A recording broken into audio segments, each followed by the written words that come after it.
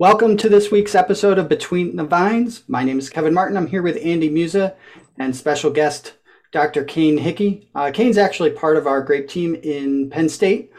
He's not necessarily a regular contributor, but we'll get him here more often because he's got some interesting perspective on what's going on in the Southeast, which is sort of the heart of the more emerging wine industry in Pennsylvania. Great climate to grow some vinifera down there compared to some of the chilling, cool climate stuff we've got going on out here. But they do have their own challenges. We'll talk a little bit about that as well. And we do want to update you a little bit on how harvest is progressing or maybe not progressing, depending on what you're trying to harvest here locally in the Lake Erie region. Kane, do you want to take a second to introduce yourself to the audience? It's good to have you. Yeah, thanks, Kevin. My name is Kane Hickey, and I am the viticulture extension educator at Penn State, and just work with Kevin and Andy and the rest of the grape and wine team at Penn State, the ever-growing grape and wine team at Penn State. Yeah, a long time ago, Kane was up at Clairol as well, so he's worked here locally in the region. He's from Northeast PA. So when he was that your postdoc at the time? Were you already a PhD? Yeah. Yeah. Yeah, it was my postdoc. And then I've known you and Andy from even before that because I worked at the Northeast Grape Extension Lab when I was home from my undergrad pursuits at Penn State. So yeah, I've been around Pennsylvania for a while and glad to be back. Yeah, me too. I'm glad to have you back. So what's going on in the Southeast? And I don't know where you want to start. We haven't had an update. Sure. Well, I can talk about general, like the South, Central, Southeast, Sure. Lehigh Valley, Lancaster, York, Chester, that area. So we'll just call it Southeast for our purposes. But so I don't think we had an update on this on the podcast. I know you have probably about the Lake Erie region, but we'll start way back in the winter when the crop potential set where pruning happens. And then if there's any cold injury events that can greatly, limit a crop or the crop potential. And this year, I think in general, I hesitate, so I'll just go ahead and say this at the beginning. Anything we say here does not mean it's ubiquitously applied. We're talking in generality. So for the one person who we say something about that, hey, that was not true at my site, forgive us, because there's lots of microclimates. But in general, there was not a lot of remarkable cold injury events this past winter. So that would then mean that the crop potential is good coming out of winter, because if whole vines got injured and there was cold injury to trunks and cordons, that reduces the number of bearing vines per acre, and therefore your crop yield potential is reduced from the get-go before bud break even happens, right?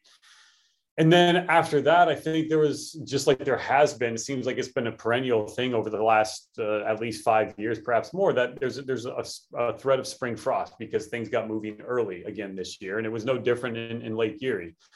And so, but I think for the most part, again, I don't want to make blanket statements for that one person that did get hit by frost a little bit, but in general, we escaped that frost scare pretty well across the region.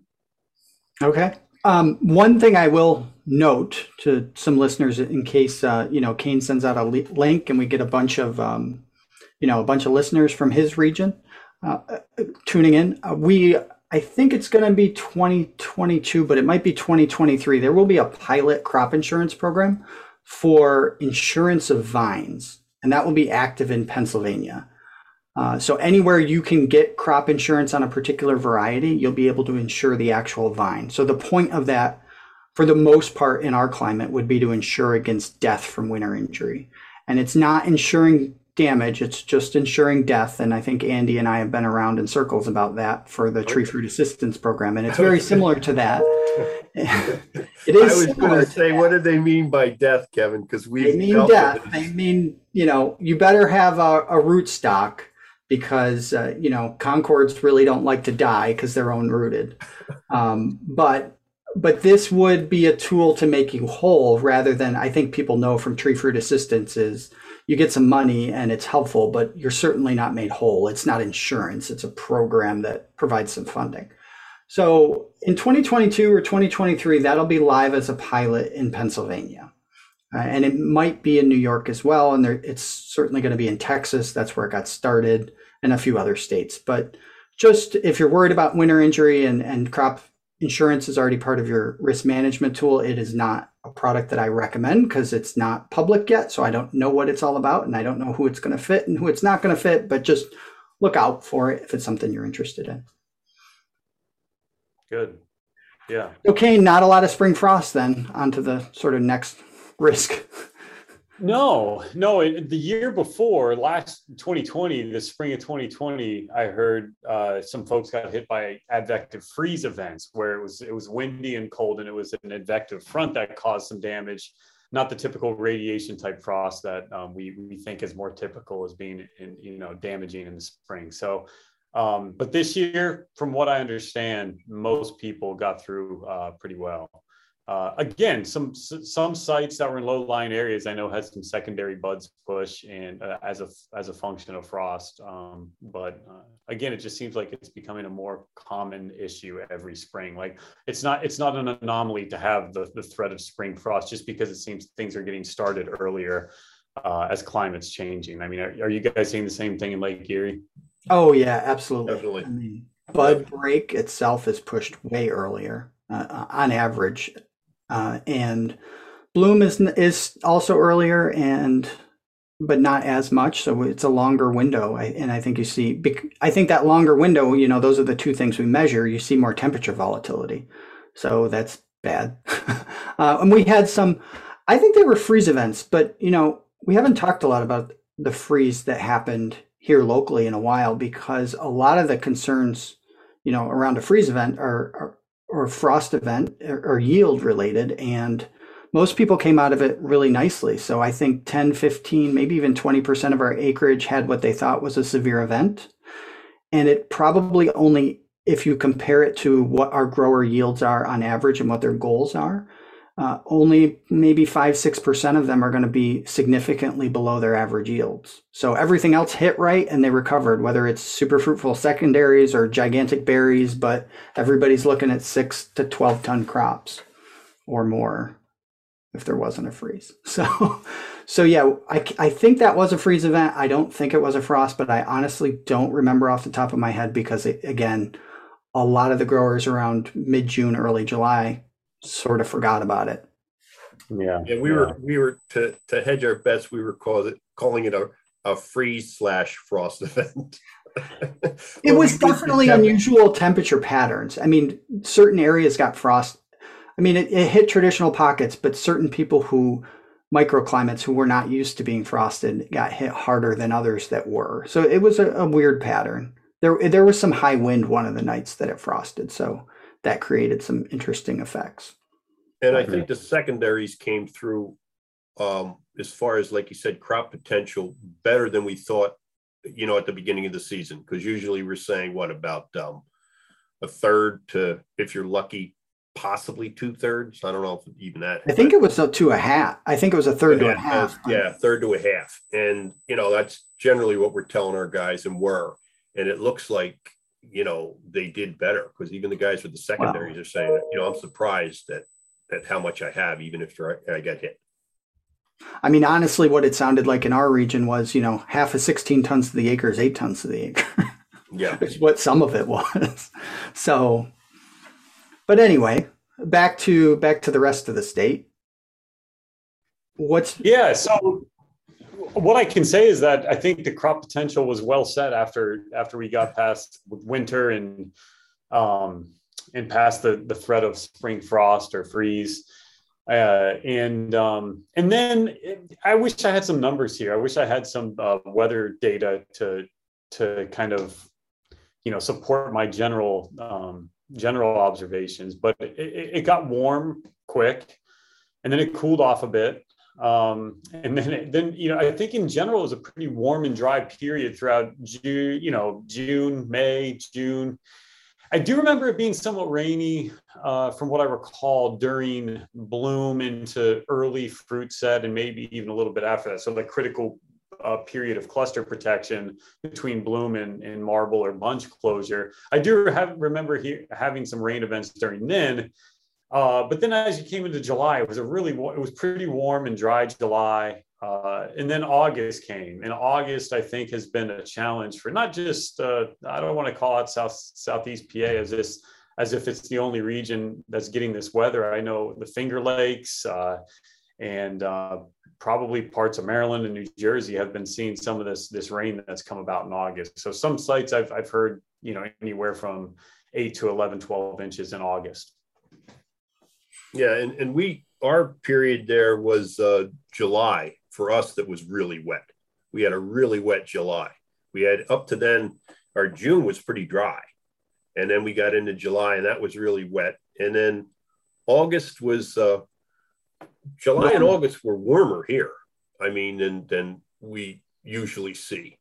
And I guess August we had the thunderstorms come through. So we had a mixture there, I think, with the amount of rain. But I think we got timely rains so that our berry size now is pretty good.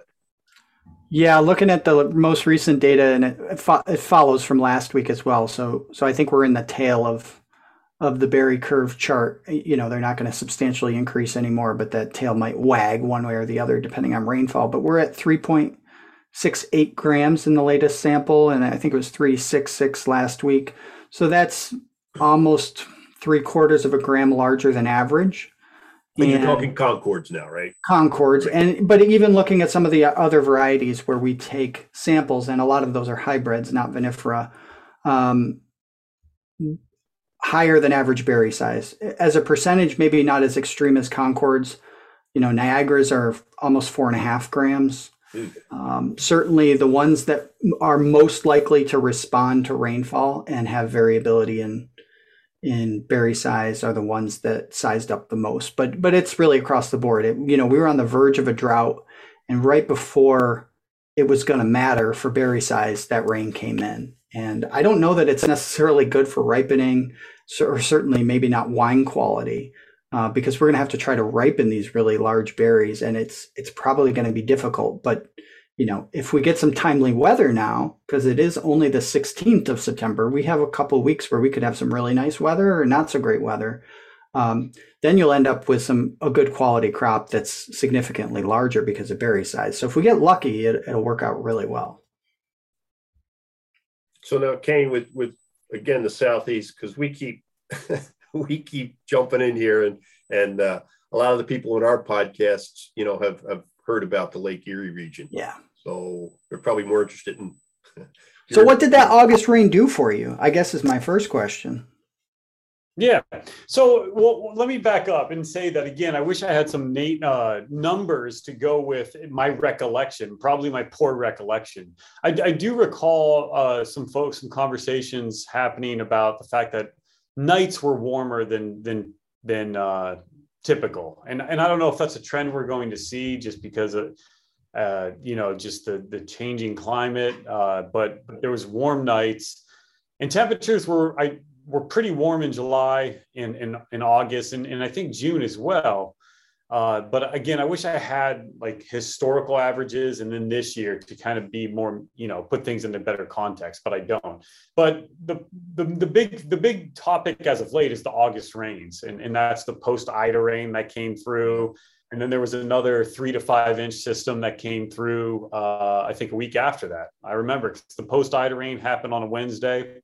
And then the next Wednesday, there was another 3 to 5 inch bolus of rain that came across. And so what that has done is made it it's made some of the earlier whites, the aromatic whites. A lot of these cultivars are fairly thin skinned. Well, I shouldn't say thin skinned. I mean, I don't know if anybody's ever measured the berry thickness on these versus other cultivars, but we think they're thin skinned because they rot pretty easily, right? So things like Sauvignon Blanc, Semillon, the Pinots, the Pinot Gris, the Pinot Noirs. These, I'm sure, Vignoles for those that have that. those are, I've seen a fair amount of sour rot out there, far more than botrytis. I see some botrytis, but sour rot by far is more of the culprit that I've seen. Where you go out there, you see fruit flies, whether they're spotted wing Drosophila or not, I don't know. But you see fruit flies, you smell the vinegar, the acetic acid smell when you put your face in a canopy. And so those are the things that I'm seeing. And then to a lesser extent, I haven't seen as much rot in things like Albarino and Chardonnay.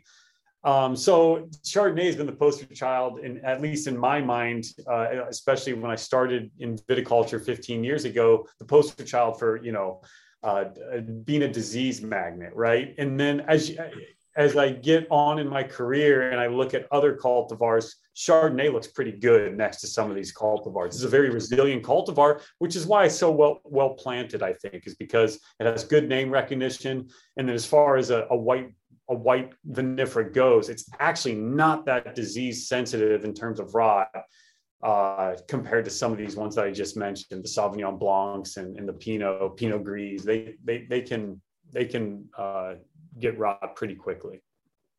So that's what I've seen. At this point, are some of those varieties being harvested to try to curtail that rot, or do they need to ripen? Yeah. So here's the good news: is that, and none of this. It's not like I've walked into vineyards and it's only rot. It's just I see rot, and what percent and what severity and magnitude I could only guess. But it's not like it's terrible, but it's there. And so that adds a stressor for folks that are like, when should we harvest this? Mm-hmm. And the good news is that a lot of the folks they've already harvested or we're going to harvest it soon. So when that last bolus of rain came in, I think it was a week or two now. I mean, they were already approaching harvest for some of these cultivars. Some folks will harvest Pinot for sparkling. So that's early. Pinot Gris is a relatively early cultivar. And so these cultivars weren't that far off from harvest. I think it was just a matter of trying to get the rain to stop, for the sun to shine, and just to not let things progress, but stop things dead in their tracks so that fruit can hang, maybe get another, brick or two, and then maybe see that pH come up a little bit, TA go down a little bit, and then pick it before, the next, severe weather came through. So that's the good news, is that it's not like they had to hang on to these cultivars for another month and a half. They wouldn't anyways in a perfect year. They were ready. Now the first thing I think of when you sort of, one of the things about harvest date that really makes me think, and it might just be my perspective, is the sort of, the push and pull of the winery versus the vineyard. Because a vineyard owner can always do better if they're allowed to harvest earlier. It's like the best disease control there is. You don't even have to spray if you harvest early enough, practically. but you can't make wine out of it. And we see that a lot around here in terms of trying to define harvest dates and coming up with criteria, because the wineries buy a lot of juice from vineyard owners. Is it different down there? Like it's the same people, like the person who's growing the vine is also the one, not always, obviously universally, but do you see a lot of sort of vineyard owned production? So they get to make that decision for themselves? Yeah, so a lot of it is a state fruit that they make the harvest decisions, and then it's going right into their cellar on the same site. So that's typical. I think there's much fewer cases of an independent grower in the Southeast than there are maybe in the Northwest, right? Yeah, I mean, I think that's a huge market advantage in terms of, I mean, it's not easy to try to manage all that stuff, but just so if you want to go ahead and harvest some low bricks because you start to scout and see something, that's a great management strategy. But as long as you know how to deal with it in the cellar, because that'll be the next step, of course. So, right, you obviously can't harvest something that's not ripe at all, but you can play those edges and blend and stuff like that. So absolutely. It does give it. While growing grapes is a risk, regardless of where it is. I mean, it's a risk in California, it's a risk here. So like growing grapes is a risk because it's farming, and farming, the nature of farming is a risk because you're at the mercy of nature.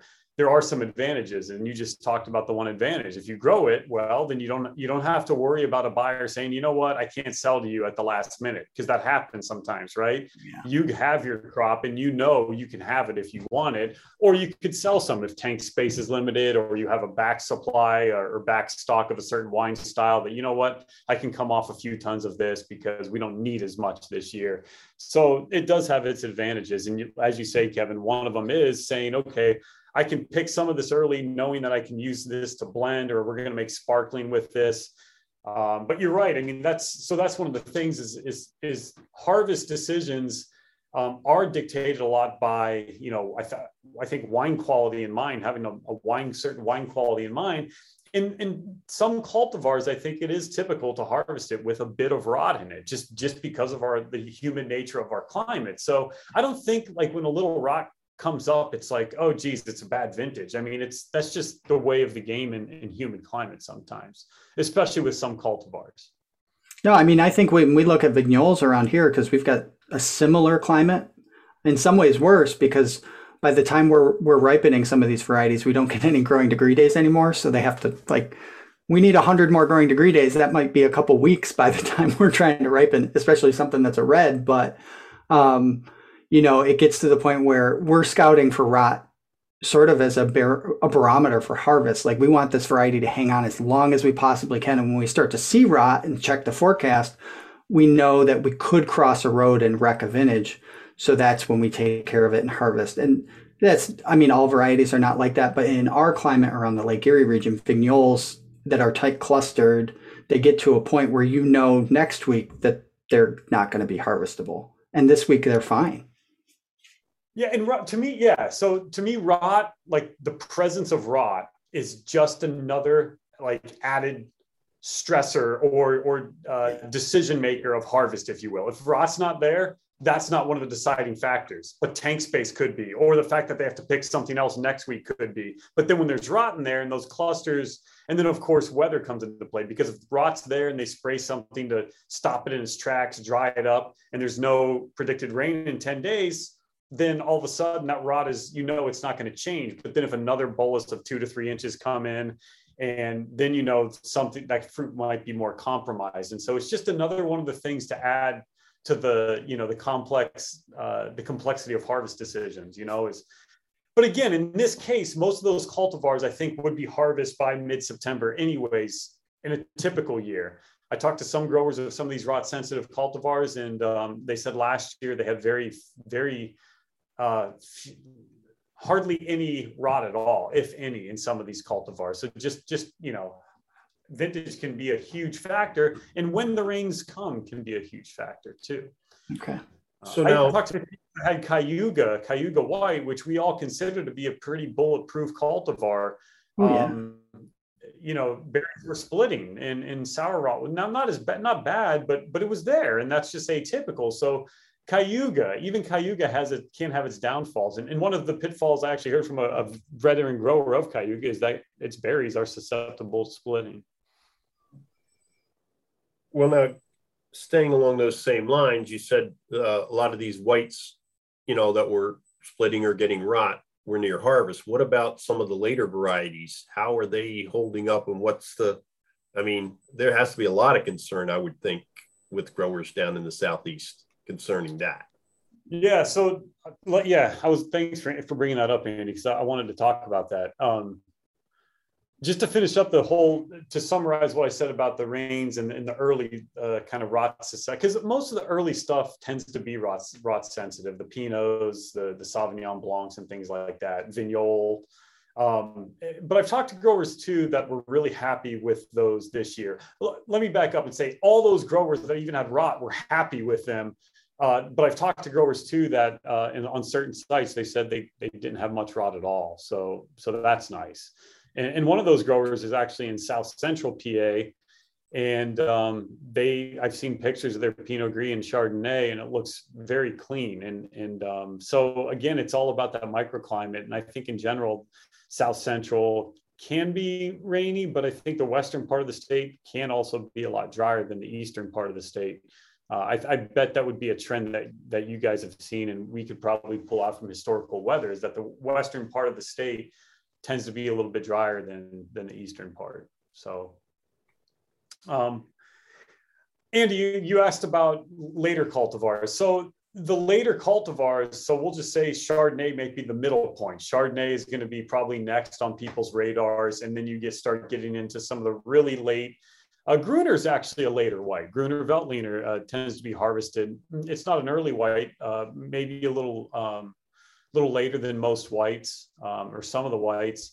Chardonnay is probably harvested around the same time. And then you get into the reds, things like, of course, Marquette's been harvested mostly, but speaking of vinifera, Merlot, Cabs, Cab Franc, Cab Sauv, those will be next. Later still, probably early October. And then Petit Verdot is typically one of the last ones harvested. Those all, I think there's concern, Andy, but all the ones that I've seen look very clean. All of those. And so those cultivars tend to be more rot tolerant and resilient than all those other rot sensitive cultivars I mentioned. So that's the good news, is that those aren't, I have high hopes that those won't fall apart, and everything that I've looked at of any Bordeaux red looks clean and rot free at the moment. So, but there's still, there's still 3 to 4 weeks of season left for those. Yeah. Yeah, with that Ida, and like you said, the system after that, in my mind, I was thinking, boy, the Southeast, South Central is going to be in trouble, because we really didn't get that extent of rain. We got rain, but nothing like it missed us as far as from Ida and after that.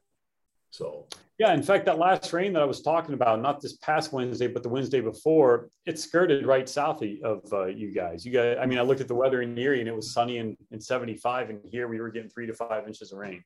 Now with Ida, were you seeing, I mean, obviously not everywhere, but were there any areas where it was enough rain to be damaging? Damaging to? Like the crop? Yes. Yeah. Not other than just what I've already said in terms of just some rotting Some grass. disease pressure. Okay. Disease pressure. And again, a lot of these growers are so on top of their disease management programs that I didn't even talk about Riesling yet. Riesling's another one out there that, again, Riesling, I think a lot of times gets lumped in with something that's really rot sensitive. But again, compared to the Pinots and some of these other whites, Riesling's pretty resilient. I mean, I've seen a lot of Riesling that looked pretty good. So yeah, other than just a little bit of stress from there being rot out there, and then because once rot's out there, then you have to say, okay, let's stop it, let's dry it up, and then keep your eye on the forecast. When rot's not out there, you're not really worried about stopping anything. And I think, you're still concerned about the forecast, but that a rain event might start rot. In this case, once you already have rot, it's going to probably be a domino effect. And with every, rain system that comes through, you're hoping it dumps, less than a half an inch or a quarter inch and then leaves. Because if it comes in, and even if it's like a quarter inch every day, and it never dries out, that can be hard. Whereas I think sometimes when it comes in, it drops a half inch or a quarter inch, and then the next few days are really sunny. I think that can really reset the clock, if you will. But even if it's overcast and just kind of drizzly for a few days, I think that can be bad for rot. And again, that's kind of all anecdotal, observational stuff.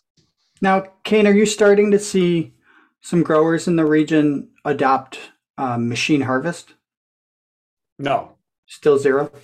Okay. Yeah, I think there might be one. I talked to a grower that has somewhere between, I want to say, and I know this is going to be a wide range, but they'll have 12 more acres coming into production next year, the year after, because they planted those last year. They probably have close to 40, maybe 50 acres. And as I was harvesting a research plot there, and it was Sauvignon Blanc, which is a hard hand pick because they're these grenade clusters and they're hard. It's hard to get your pickers and know where the cluster's even attached to the shoot. We were thinking, man, this is a great candidate for harvest or machine harvest, just because it's so darn hard to pick by hand. And he actually said that they were considering getting something, because when you get to a scale of above 30, 40 acres of vinifera, that's a lot of hand picking. Yeah, I just asked because I know like labor is becoming an issue, and I think things like rot also make it more of an issue when you try to harvest really fast or whatever it is. And I do know that more so, I think probably as you get closer to the Atlantic, say in Virginia and maybe New Jersey, more of that has been moving towards machine harvesting. And like Lakeview out of Canada, which is the Gregoire dealer for basically most of North America, other than California, they always have a machine in stock for that region because typically, somebody in August or September, they realize their harvest crew is going to be inadequate for what they need to accomplish. They sort of panic buy a machine because it's cheaper than losing a vintage. And so Gregoire makes some unique harvesters that are specifically designed for that type of market. But the problem, of course, is you start talking about multiple inches of rainfall. It doesn't walk through the vineyard the same way a human does either. So it can also complicate things depending on terrain. And we deal with that a lot here, where stuff is not harvestable for the full 4 or 5 weeks because we have.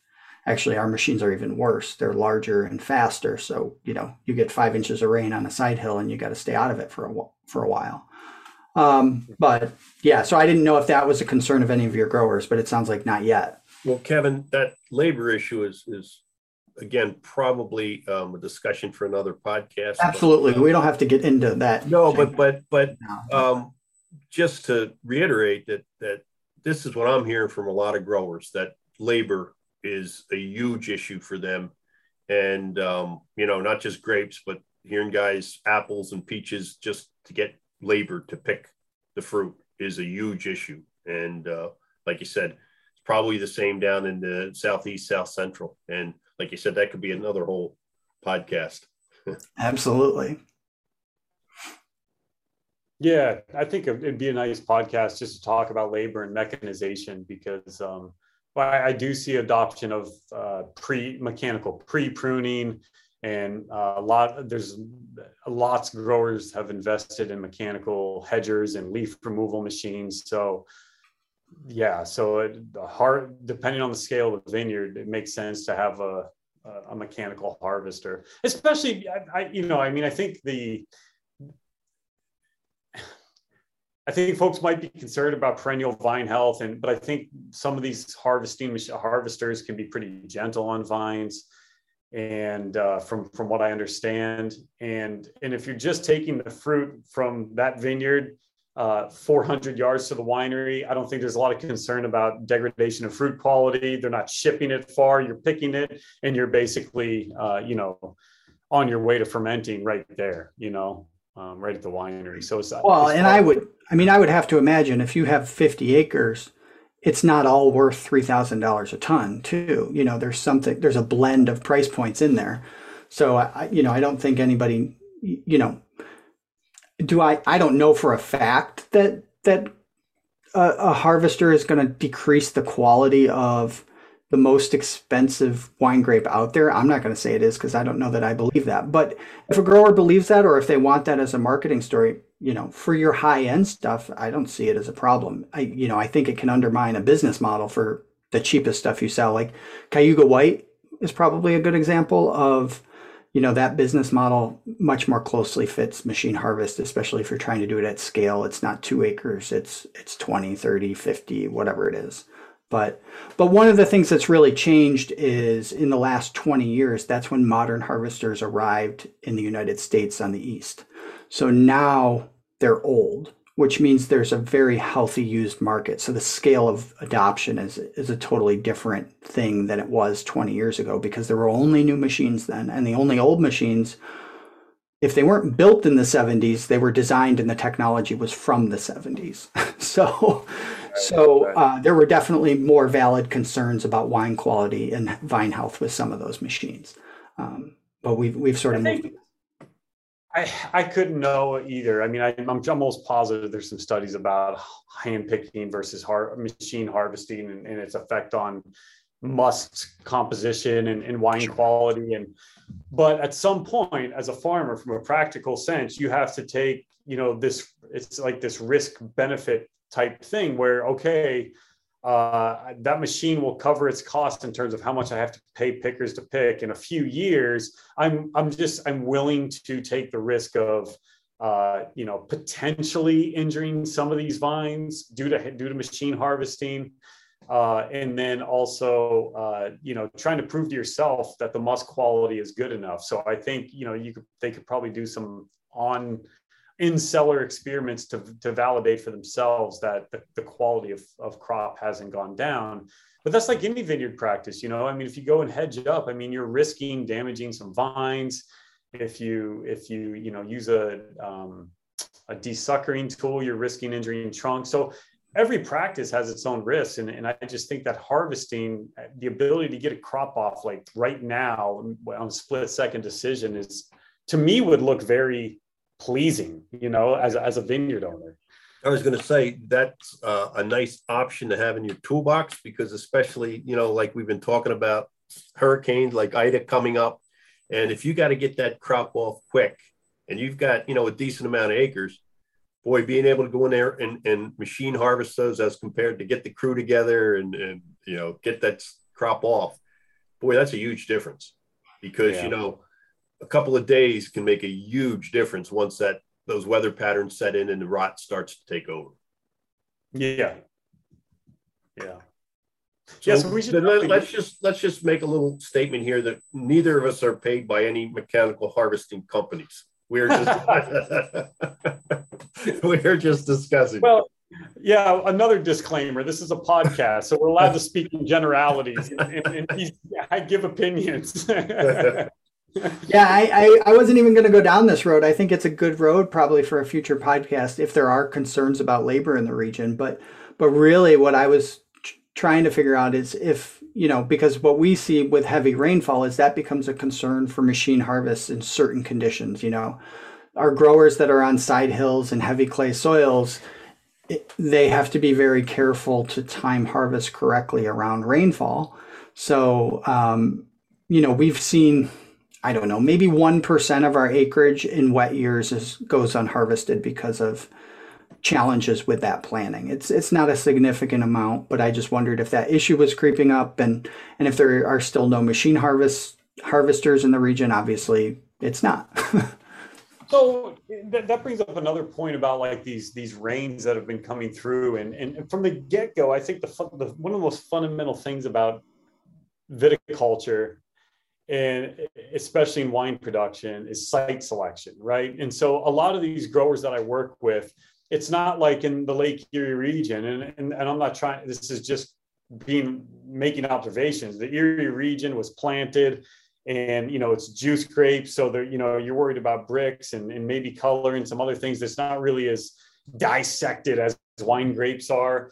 And so down in the Southeast, I think a lot of folks chose their sites, right? Or someone chose it before them and then they bought that operation. So they took the time to be really meticulous about site selection. And so when rains come through, if you did your due diligence in choosing the right site, well, hopefully it sheds water quick and is open to prevailing air movement and winds. And so all these things, site selection can help out a lot, I think someone said a great site can make good vintages great and bad vintages pretty good, so it really does make a difference. And a lot of these sites I'm talking about that I've been visiting are on really, really well-positioned sites.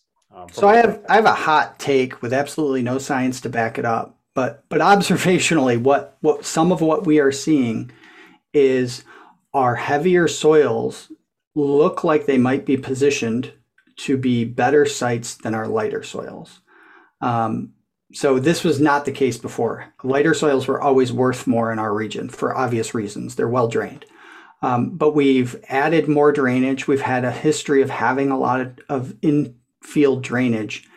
And with heavy soils that are healthy, that can hold water and also drain well if they have drainage, we're seeing less effects of drought stress, even though we're seeing more droughts now in in the climate. So I don't know if you've seen enough changes in your climate so that the best sites are potentially at risk of not being the best sites anymore. Your industry's young enough, so I'm guessing probably not.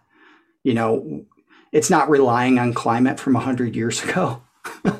But Well, let's put it this way too. I mean, you bring up a good point. Is as you know, as things change here, climate wise, and if we're on the trajectory we're on, are the sites that are good now going to be good in 3 decades or 2 decades? Again, if we continue on the trajectory of warmer with longer periods of drought and more intense storms, right. Very, very few of the sites that I've seen since I've been in viticulture in the last 15 years, be it my time in Georgia, North Carolina, Virginia, Pennsylvania, I haven't seen too many sites that are, I would consider, extremely low vigor sites, right? They're not rocky. It doesn't look like, they're not 10-year-old vines that look like 3-year-old vines because they're so drought stressed or something like that. So I have to make a hunch to say that, no, I don't think that they'll become bad sites because I don't think they're that lean to begin with. You know what I mean? And probably your rootstock doesn't hurt anything either in terms of making them more resilient, which is not a lot of our region is own rooted, or of our varieties are own rooted. So we're a lot more susceptible to drought stress between being own rooted and, stressing the vines out with a lack of vigor to begin with some high yields, and no irrigation. We're susceptible in a way that a lot of the sites in the Southeast probably are not. And I will say too, Kevin, that since you bring it up, I will say that new vineyards are I know a grower that bought irrigation equipment to irrigate their new vineyard. And that was a game time call. I don't think they planned on that at the beginning of the season. So with these, if we do get longer drought periods, I think it's a word to the people that are planting to, be ready, be prepared, because I think new vineyards, the first 2 to 3 years are probably the times when vines are the most susceptible to drought stress. And I can say with own rooted Concords and natives, if you have natives in general, when they're own rooted, if you have access to water in a way so that irrigation is sort of affordable, like you're not digging a $50,000 well and going down 250 feet or something crazy, but you have access to inexpensive water. In our region 20 years ago, irrigating young vineyards paid for itself, because typically 20 to 30% of the time you lost a full crop. Now, it was a full crop that you didn't have to take care of when you lost it. It was just you had small vines. It took you 1 extra year to get to cropping those vines. And the costs of getting to that extra year are a lot less than trying to maintain a producing vineyard. But all of your working capital was stuck working for an extra year, and that justified irrigation. Those variables might change with rootstock and everything, but I'm guessing under the right conditions, it's something that if growers are considering it, they're probably seeing similar numbers in terms of delay to production, and that's what's driving it. And when it delays it a year, I would have to imagine whether it's Concord, Niagara, or Pinot Noir, it makes sense to try to avoid that delay with the cost of an irrigation system. I would think it would translate. Yeah, that makes sense. So let me just tie up a couple of things. And then I think Andy wanted to ask a couple of pest management questions about maybe what's going on with insects. I don't know. Maybe you guys have heard about the spotted lanternfly. That was on my agenda. Yeah, I know, Andy, I know. But here's what I'll say about what's going on. And I mentioned it, and I didn't follow up. The crop potential was set pretty nicely due to the lack of cold injury events. And then in general, the frost didn't really hurt too many, if anybody, that I can tell. And then this rain's come through. So I think we're going to see a large crop. And I think some of the growers I've been talking with are going to see the crops are a little higher, at least in the earlier harvested cultivars than they've seen even last year, which was a pretty decent vintage for crop. So that's a good thing. And again, even these earlier cultivars that are a little bit more raw sensitive, I think they're good quality. I think it's been a good vintage. I just think there's been a couple things that have made the harvest time for earlier cultivars a little bit more challenging than they'd like to. But I think because of the site selection, because of the good management and the textbook viticulture, I think they're getting through just fine. And there's going to be some great wines produced across the board. Back to site selection too. I think site selection is one of those things where, again, in the Southeast, you have lots of these little microclimates. Like I think of Erie. I'm from there. I'm from that area, so I think of that as like the coastal plains of Pennsylvania, right? It's very, if you measure temperature, and again, I don't want to be too general, but if you measure the temperature out where Andy lives in Fairview and Northeast, it could probably change, but I mean, it's all relatively flat at the same elevation, and you can make generalities. Whereas in the Southeast, there's so many, and Andy, you're from the Southeast, so you know this, there's so many little nooks and crannies, even in Chester County and in Lancaster, where some sites are low lying with high organic matter. Some sites are convex and relatively high, but still have good organic matter and a little bit more structure to them. So where I'm getting at is I think over time, folks will see cultivar choice kind of be dictated by the site of the site that was selected. I know one grower in Chester County that has planted on a site that's very high organic matter, relatively flat, and they've changed. Their cultivar portfolio has evolved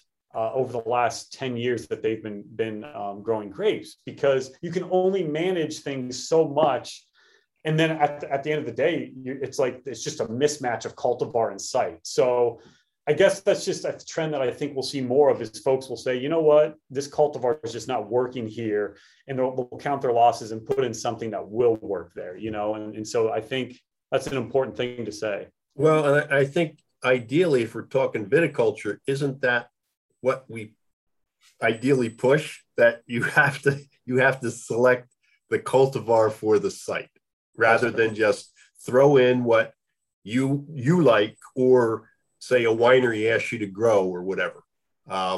It only goes so far, and past there's a point where it doesn't matter. You can't get the best quality, or you can't get it ripe unless you have the cultivar and the site match. So, I mean, yeah, because I think good management, textbook management is, I see it, I shouldn't say ubiquitously applied, but most of the growers that I work with and are engaged with our team, I don't think there's big holes in their pest management program, their canopy management program. So at the end of the day, it's like, okay, well, here's our site, here's our cultivar. We've managed it to the best of our possible ability. And yet, you still might not get that, get what you're looking for. So that's a good sign that it's time to rethink that cultivar, probably.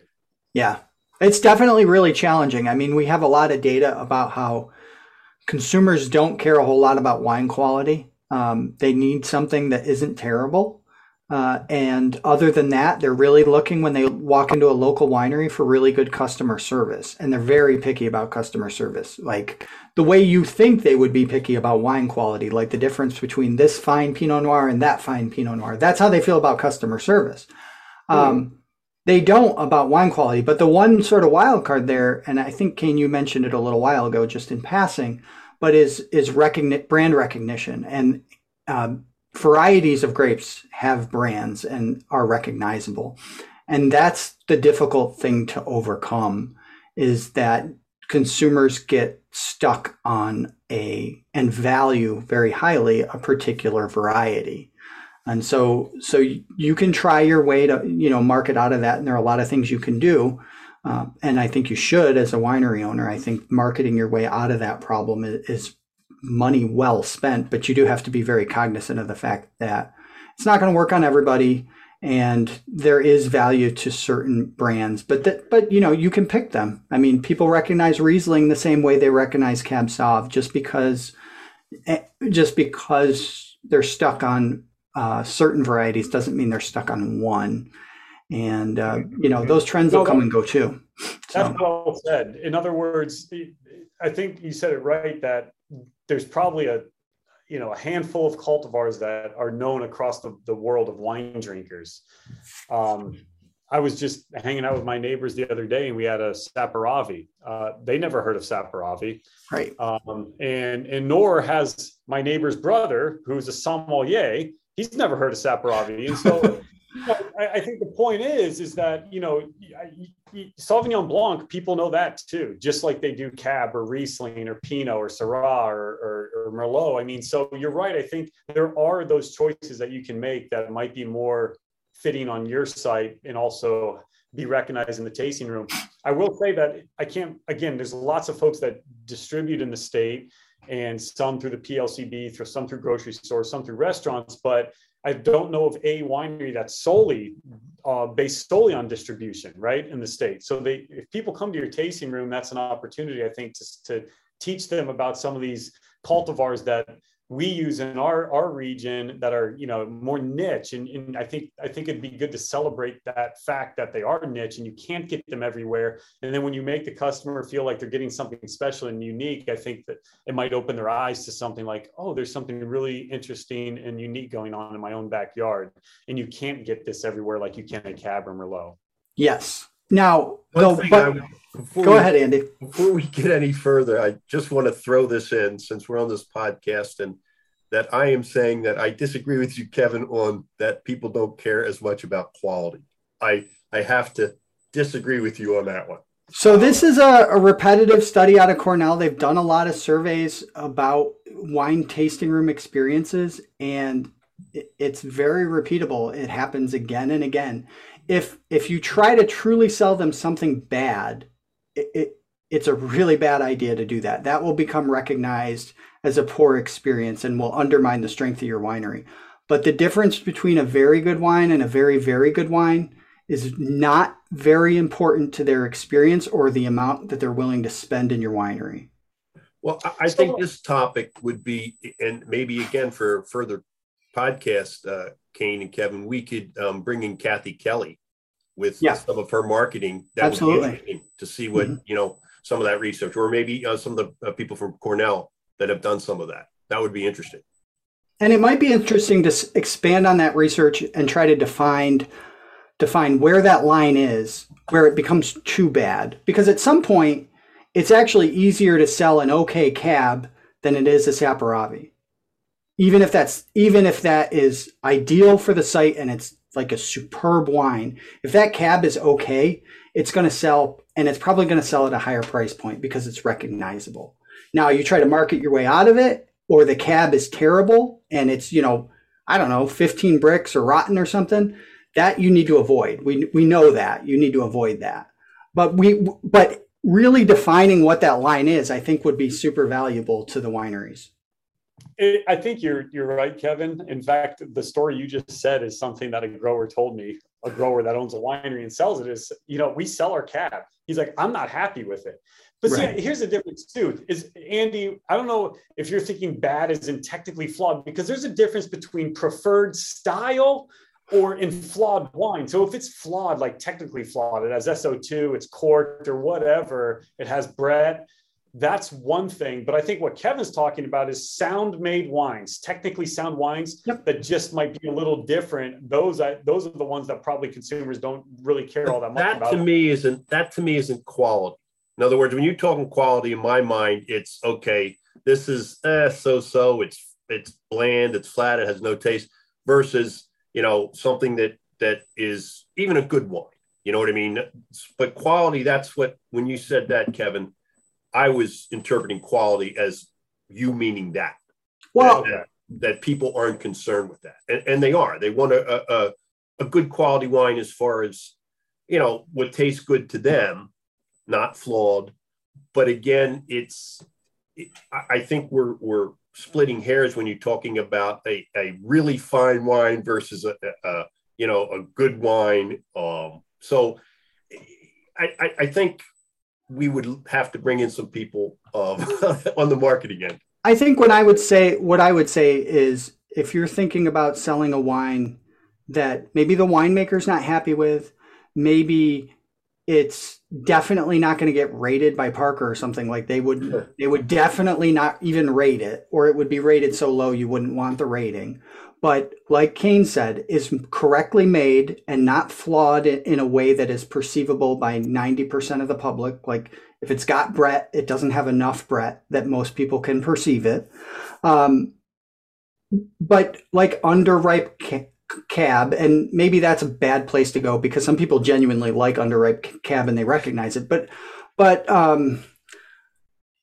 overcrop Riesling is a really good example where it was traditionally defined as low quality, and overcrop Riesling is just different, and consumers don't care whether they don't, even if they have a preference for one, if you give them the wrong one, it does not impact in a significant way their willingness to pay or to return to the winery. So I think maybe that's the important part, is they perceive the wine as slightly lower in quality. Like maybe there's a different wine that they like more, but if the customer service is better, it doesn't matter.